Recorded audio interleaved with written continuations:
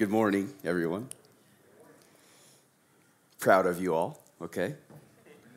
I want to say of you all, the first service, the few, the proud, the first service on daylight savings. It is 7:50 to our bodies, so way to go. If you're visiting with us this morning and you don't know who I am, my name's Chad. I'm the pastor in training. It's good to be up here again. We are continuing our series through the Gospel of Luke. And as you heard just read, we are in chapter 6, 17 through 26. And I've titled the sermon, The Blessed of the Kingdom. Join me in a word of prayer. Heavenly Father, we just sing your praises this morning. It is so good to be with your people again on a Sunday morning, singing your praises and remembering, Lord, that your mercies are new and fresh this morning for us. And the gospel is true still this morning. And through Jesus Christ, Lord, we say that you are our chosen portion and our cup. You hold our lot. The lines have fallen for us in pleasant places. Indeed, we have a beautiful inheritance.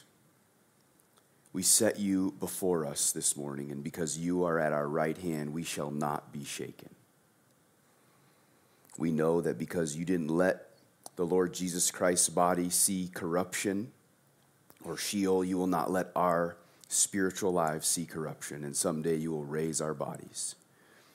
And we declare this morning, now by faith and someday by sight, that in your presence is fullness of joy, and at your right hand are pleasures forevermore. We praise you and love you and pray it in the name of Jesus Christ. Amen. I want to start with some song lyrics.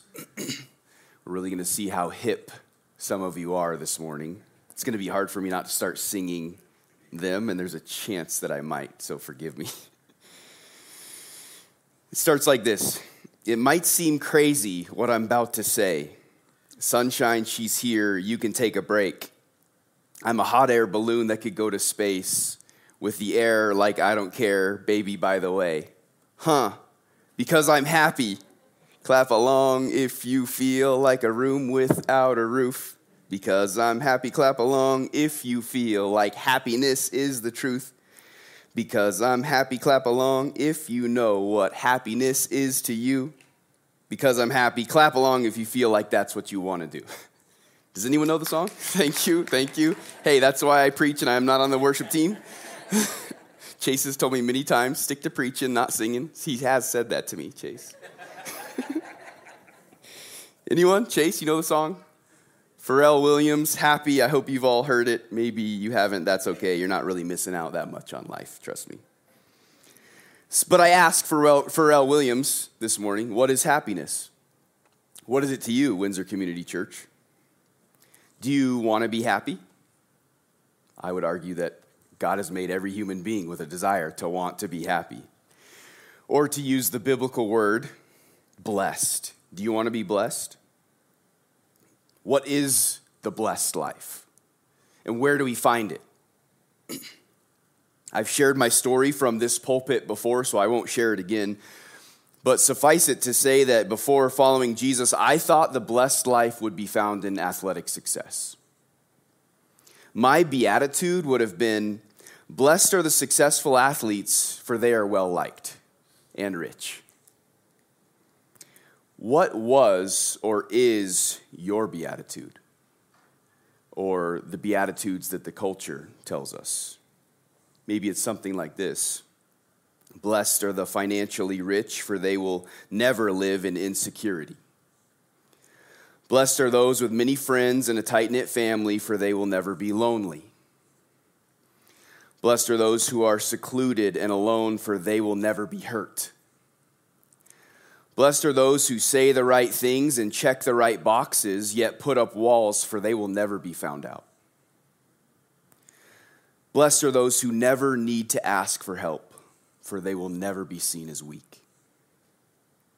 You all can probably think of more. But none of those truly places someone in a blessed life. Jesus Christ, the second member of the Trinity, who has all authority and power and rules the universe, tells us in these Beatitudes and woes that the blessed life is found in embracing the mindset of the kingdom of God. Suffer now, satisfaction later. The blessed life is found in embracing the mindset of the kingdom of God. Suffer now, satisfaction later. So some context before we dive into our text this morning, briefly. Jesus has been healing many people we've read about in the first 6 chapters. He's been speaking authoritatively on the kingdom of God. He's called his disciples. And last week we saw that there was starting to be a division about who Jesus is, especially among the Pharisees and the religious elite. We're going to continue to see that division throughout the Gospel of Luke. And that's what Jesus is going to address this morning in the Beatitudes. There's a division. There are those who are blessed, and there are those who are, I would say, cursed, that woes are coming to. So the big structure of the text and the sermon this morning is 2 ideas, 2 points. First, we're going to see the setting of the sermon there in 17 through 19. And then we're going to see the sermon itself in verses 20 through 26. Under the second point, when we consider the sermon, there'll be 4 subpoints that I'll tell you about when we get there. But first, just so you can follow me easily, we'll look at the setting of the sermon, verses 17 through 19. I'm not going to reread these verses. You can look along with me. Here we see the setting. Jesus is with his disciples, whom he's just named apostles in the previous passage from last week. A great crowd of his disciples and a great multitude from all over, it says Judea, Jerusalem, and the coastal towns of Tyre and Sidon. People from Tyre and Sidon probably means that this crowd included Gentiles as well, because those were Gentile towns. And all these people came to see Jesus for 2 reasons. To hear him, the text says, and to be healed of their diseases. But there's a bonus. It says even those with unclean spirits were cured. That reminds us that Jesus isn't only about physical healing, but spiritual healing as well. And he came to earth to enter into this spiritual battle for the souls of men. Jesus was becoming extremely famous. And this early on in his ministry, it's probably because he was healing so many people. So like it happens with famous people, it seems that there was a frenzy to get to Jesus. Can you picture it? This great multitude, they're all trying to get to him. Don't forget, just recently in the Gospel of Luke, some guys tore a roof off a house to get to Jesus. And now in this scene, it seems more than just a few people are trying to get to him and touch him. Look at verse 19. It says, all the crowd sought to touch him, for power came out from him, and he healed them all. Healed them all. That's amazing. There are times in Jesus' ministry when he chooses not to heal everyone, or he chooses only to heal one person out of the whole multitude. But here we see he's healing them all. It makes you wonder if the frenzied crowd is becoming dangerous and that they might want to trample Jesus or the disciples to get to him, that they may be healed. But they didn't come only for healing. It says that they came to hear him as well. And good thing, because they need to hear him. They need to hear that they shouldn't just come to Jesus for healing, but so that they can experience the blessings of the kingdom, which is what he's about to preach about. So he starts preaching, and it makes you wonder if the crowd gets totally silent when he starts talking. He speaks with such authority. He starts talking, and you can hear a pin drop. And that moves us on to the sermon when he starts preaching, verses 20 through 26. First, what's important to note is who his sermon is directed at. Look at verse 20, the beginning. And he lifted up his eyes on his disciples and said, there's no reason to assume the setting has changed. Jesus is still surrounded by a large crowd. So his sermon is accessible to this crowd, but directed at his disciples. And then he describes 4 beatitudes and 4 woes, each of which are correlated. For each beatitude, there's a flip side, woe. Before we dive into those, though, let's get some definitions. What is a beatitude? It's from a Latin word and means a condition or statement of blessedness or even supreme blessedness. Being blessed refers to an inner sense of happiness at good fortune. In an Old Testament Jewish religious context, it's the idea of joy at experiencing fortune from God's hand. We see this a lot in the Psalms. One author defines beatitude this way: a statement declaring someone is on the true way of being that will result in happiness and human flourishing. This is so important because some of us may be prone to read these Beatitudes without a Christ-centered lens and therefore read them as moral commands or as law. Be poor and God will bless you. Be hungry and God will bless you. Cry and God will bless you. No, that's not the way to read these. Belief in Christ is how a person is blessed by God. And being Jesus' disciple puts one on the path to true happiness and flourishing. So these Beatitudes are circumstances or situations we may find ourselves in, and when we do, we can remember that despite the difficulty, we are blessed because we are already a part of the kingdom of God through our belief in Christ. So we can joyfully acknowledge and even, I would say, pursue being poor in spirit, hungry for food, hungry for God, weeping about the sin and suffering of this world, and persecuted, because those are how we walk in the ways of the kingdom of God. Remember, Jesus is speaking to his disciples, those who are already following him. Now, we can't know for certain that they were all born again, and in fact, we know that Judas Iscariot wasn't. But still, the context of the sermon presupposes those who are already following Jesus. So the blessing of God comes to those who follow Jesus and acknowledge their physical, spiritual state that can be endured and even cause flourishing because of what is true already of them or because of what is promised to them in the coming kingdom of God in the final day. So that's Beatitudes. Let's consider the woes briefly. Let's have a definition.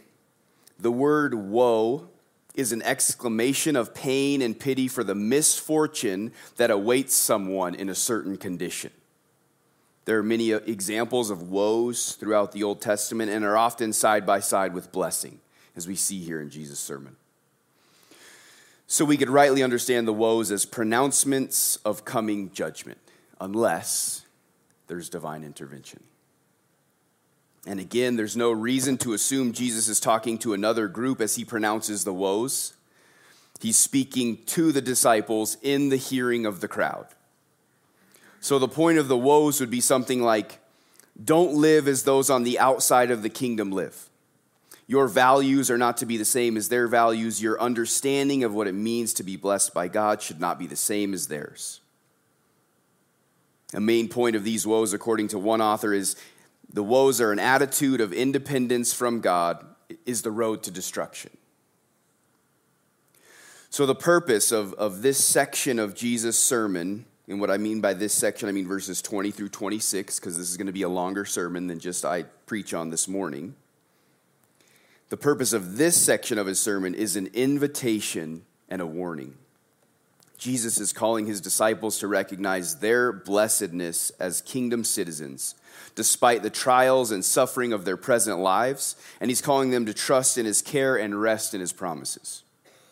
And he's warning them not to live like those on the outside live.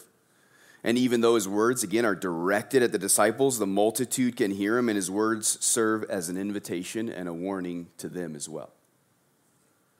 But there's also another audience, us, right here, right now. There's an invitation and a warning to us as his followers and those of you who are here with us this morning that don't follow Jesus. So that's enough of an overview of Beatitudes and woes. So now how we'll walk through this text together, how I'll preach it. We'll consider each Beatitude and its corresponding woe together. So there's 4 Beatitudes, there's 4 woes. For example, we'll look at blessed are you who are poor, for yours is the kingdom of heaven. And then the flip side, woe, but woe to you who are rich, for you have received your consolation. Because Jesus mentions the kingdom often and his teaching is about the blessing and woes of the kingdom, I've titled the 4 Beatitudes and correlated woes as such. Number 1, we're going to look at kingdom riches. Number 2, kingdom satisfaction. Number 3, kingdom laughter. And number 4, kingdom acceptance. Verse references for you there.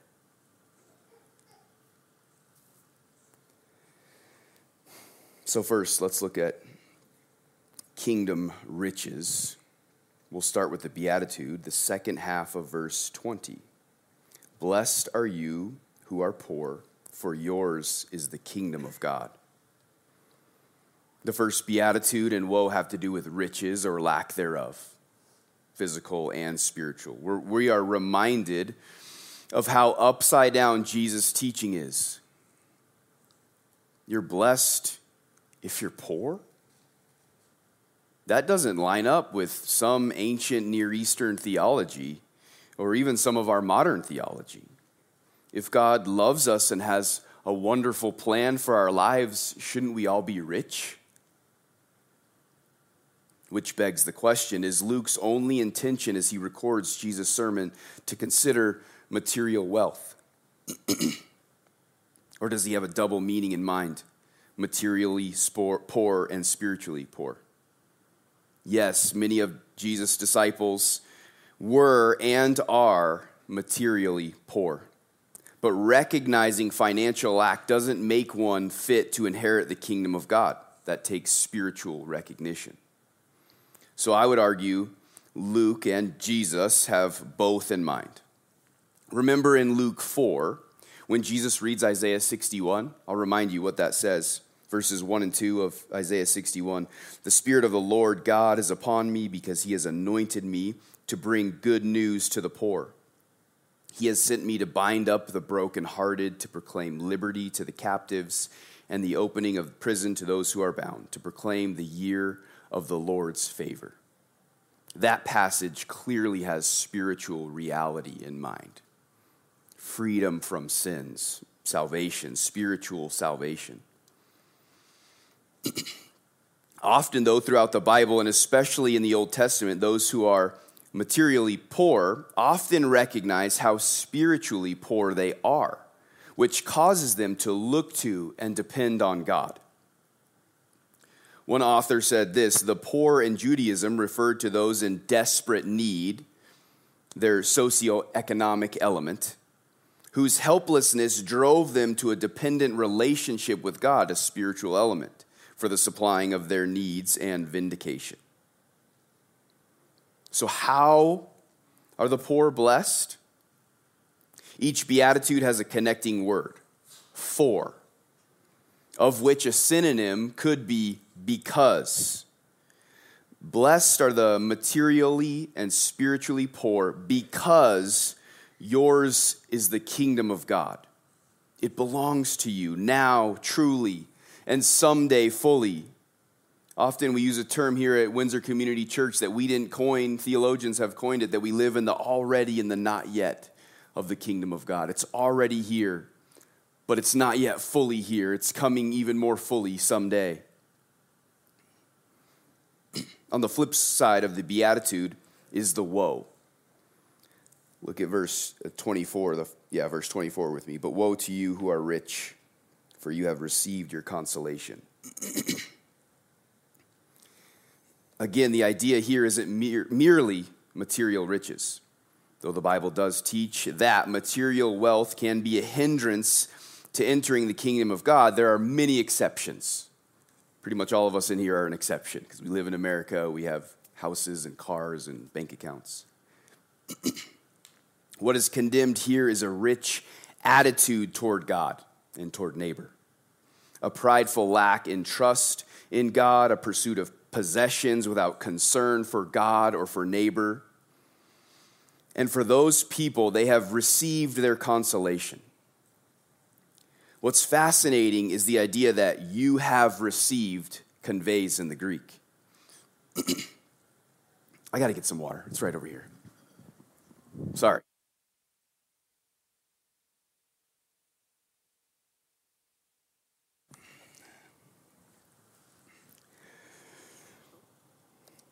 It's a technical commercial term for signing or accepting a receipt for a payment given. And not just a partial payment, but a payment that has been paid in full. Those who are rich in wealth and pride have been paid in full.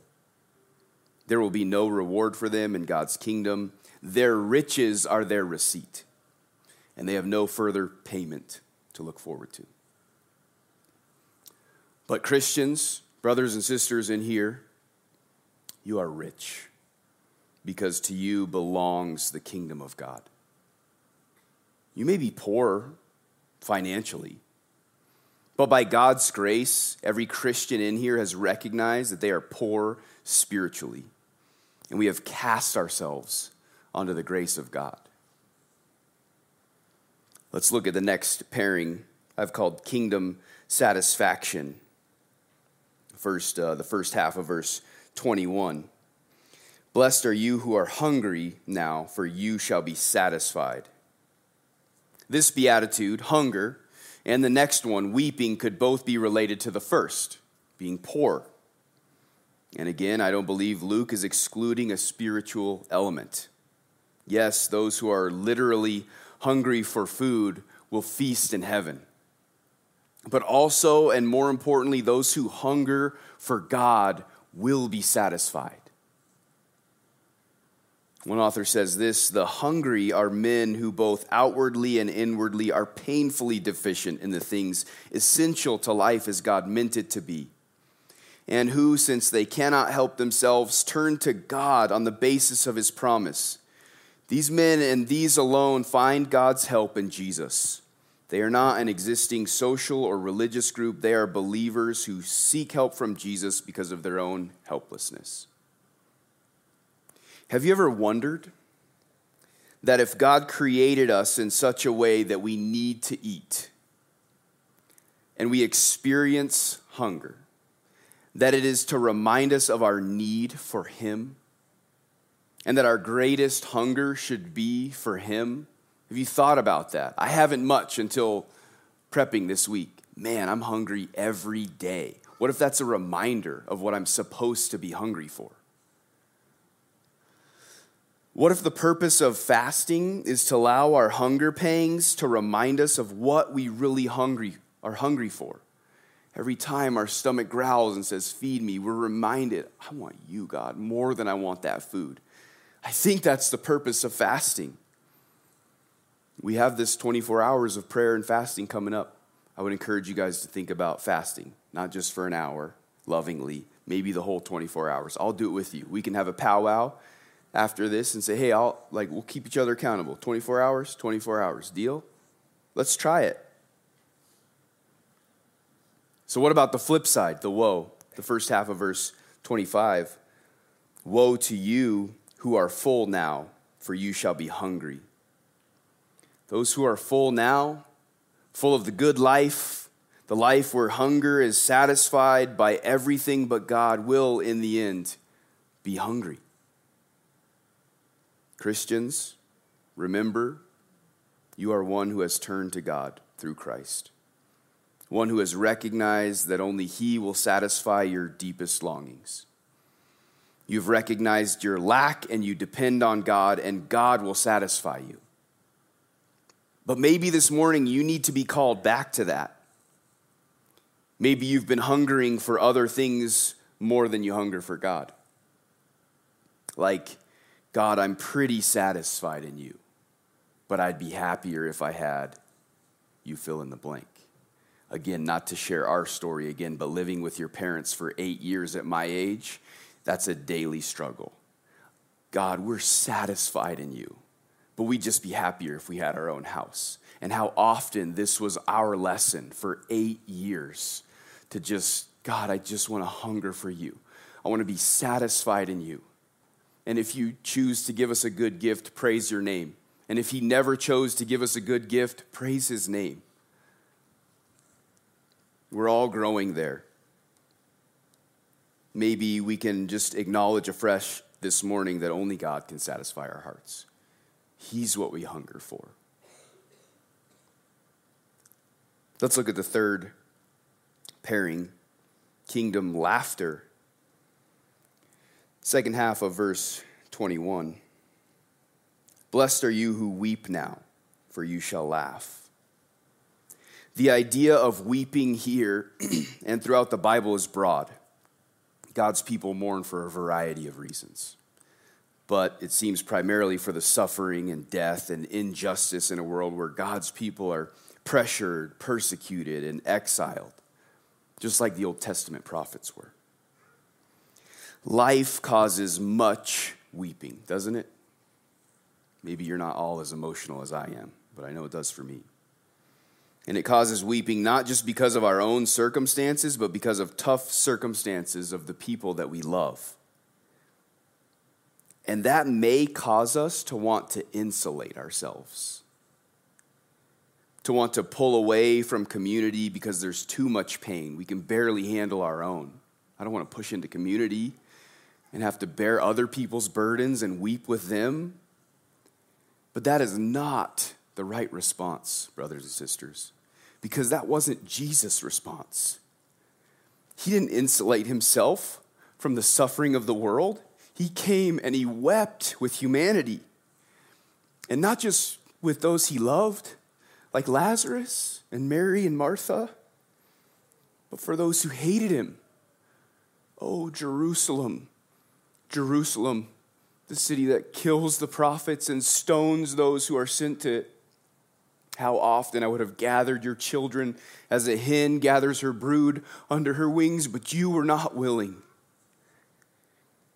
So like him, we should push into the pain of life and the pain of those around us, and not be like those who boastfully laugh now. Look at the second half of verse 25. Woe to you who laugh now, for you shall mourn and weep. This is laughter that is boastful, self-satisfied, condescending, and rejoicing in the harm that others experience. That kind of laughter is not love. It is the insulated laughter of one who has used people to get ahead, and it is not obedient to the second part of the great commandment, love your neighbor as yourself.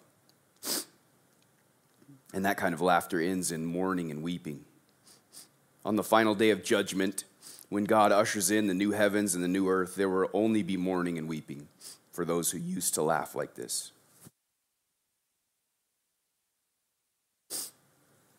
So, brothers and sisters, it's good to weep now, to be sorrowful about the pain and suffering that you, those you love, and the world experiences. Because someday you shall laugh. We all shall laugh. Let's consider the final pairing, kingdom acceptance.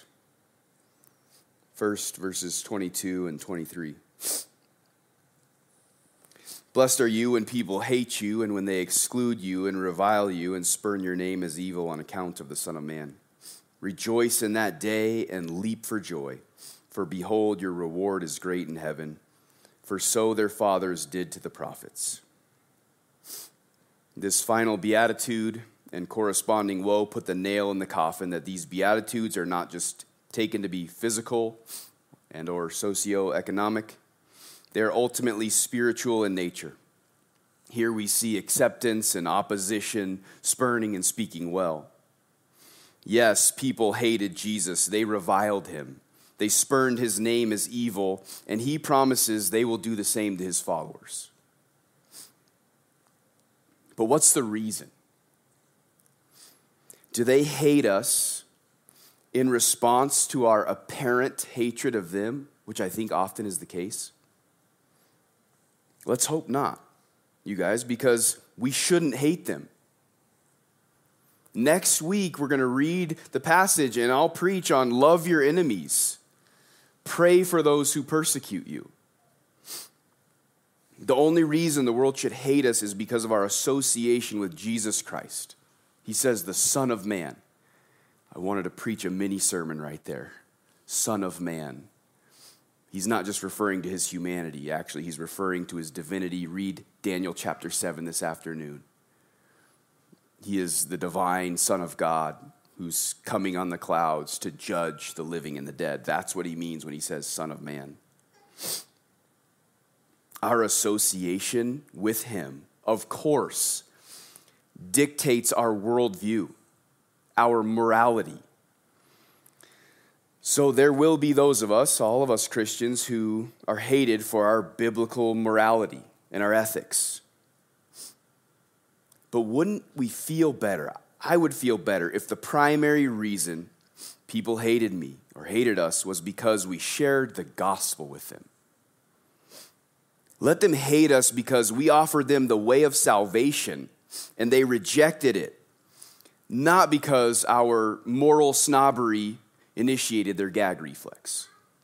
Some of you are going to want to get coffee after that and be like, whoa, but we're supposed to be moral. We are supposed to be moral people. But maybe we don't always lead with, your morals are awful, mine are great. Straighten up and fly right. Come over, have a meal. I can graciously and lovingly tell you why I land where I land with my morality, but let me tell you about Jesus Christ and the way of salvation. I haven't read it yet, but we all need to read Rosaria Butterfield's autobiography, Secret Thoughts of an Unlikely Convert, right? She was an active homosexual teaching at Syracuse, and a pastor said, I just want to get to know you. Can you come to my house and we'll have dinner a few times? And over months, he just loved her and shared the gospel with her, and she believed. She left her life of sin, and now she's married to a pastor and writes amazing books. So when all this hatred, spurning, reviling, excluding happens, Jesus gives his only command in the sermon, at least in this passage of the sermon. He says, rejoice, leap for joy in that day when you're persecuted on account of the Son of Man, because your reward is great in heaven. It's an amazing thought. And don't forget, that's how the Old Testament prophets were treated as well. You are in a long line of the people of God who have been treated that way. So let's look at the flip side, the woe. Verse 26, woe to you when all people speak well of you, for so their fathers did to the false prophets. Those who are spoken well of aren't really living under the authority of God. As the false prophets of the Old Testament were ear ticklers, they told people what they wanted to hear and not in love what they needed to hear or what God was saying. This is a warning for the disciples and us, not to seek acceptance at the expense of truthfulness. So if all people speak well of you, woes are coming. Christians, brothers and sisters, we can be accepted in the kingdom and rejected by many in the world, or we can be accepted by much of the world and rejected in the kingdom. And remember that we have been accepted by the King, and therefore we are blessed as we experience persecution by the world. And many, as I said, have gone before us. As Ryan called us to worship this morning, that's amazing. God had us on the same page. We didn't talk. We're surrounded by a cloud of witnesses who have gone before us. So let's zoom out again and let me reiterate the point. Everyone who heard this sermon from Jesus and everyone who hears it now is in one of two camps: the blessed of the kingdom or the cursed. The initial experience of the blessing of God comes with repentance of sins and following Jesus Christ as Lord and Savior. Friend, if you're here with us this morning and you don't follow Jesus Christ, I offer him to you. If you want to live the blessed life, that is the first way into it, is acknowledge your sin, that there's a holy God who created the world in love and our sin separates him. But Jesus Christ paid for our sins. He lived a perfect life. He died on the cross. He rose again. He ascended. And he invites people to the kingdom. There's still time. And it's amazing because the blessings don't stop there. For those in the kingdom, imperfectly seeking to walk in God's ways, Blessings continue to come despite our difficult circumstances and even through our difficult circumstances. Brothers and sisters, look to Jesus Christ this morning. He embodied all of these beatitudes. He was poor, he experienced hunger, he wept, and he was hated and killed. And he inaugurated this great reversal, this upside-down kingdom where his people can be blessed as they walk the same path he did. And someday, on the final day, he will reverse it all. Those in the kingdom, like our King, are blessed and joyful as we embrace the cross now, crown later mindset. Life is hard, and there's a cost to being a part of the kingdom of God. But we don't insulate ourselves. We don't self-preserve because King Jesus didn't. And we are blessed as we intentionally, though imperfectly, walk in his footsteps. We recognize that we are blessed amidst our physical and spiritual suffering because ultimately we belong to the King, and the King belongs to us. And someday when he ushers in the new heavens and the new earth, all sorrow and suffering will be no more. We will fully experience the riches, the satisfaction, the laughter, and acceptance in the kingdom of God. Let's pray.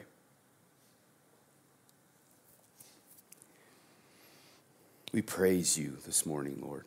I praise you for placing us, your people at Windsor Community Church, in a blessed state because of what you've done for us in Christ. And that as we seek to live a cruciform life, you continue to bless us. Amidst our spiritual and material poverty, our hunger, chiefly, hopefully for you, our weeping and our persecution, we are blessed, Lord. And I pray that you'd continue to give us boldness to walk in the ways of Christ, empowered by his Spirit, to bring this gospel to those we live, work, learn, and play with. And Lord, for any in our midst this morning that don't follow you, that feel like maybe they are part of the group that woes are coming, I pray, Lord, that you'd open their eyes, that they'd see you and see their own sin and join us in the blessed life of painfully yet joyfully walking until you come. We love you, Lord, and praise you and pray it in the name of Jesus Christ, our King and Savior and Lord and treasure. Amen.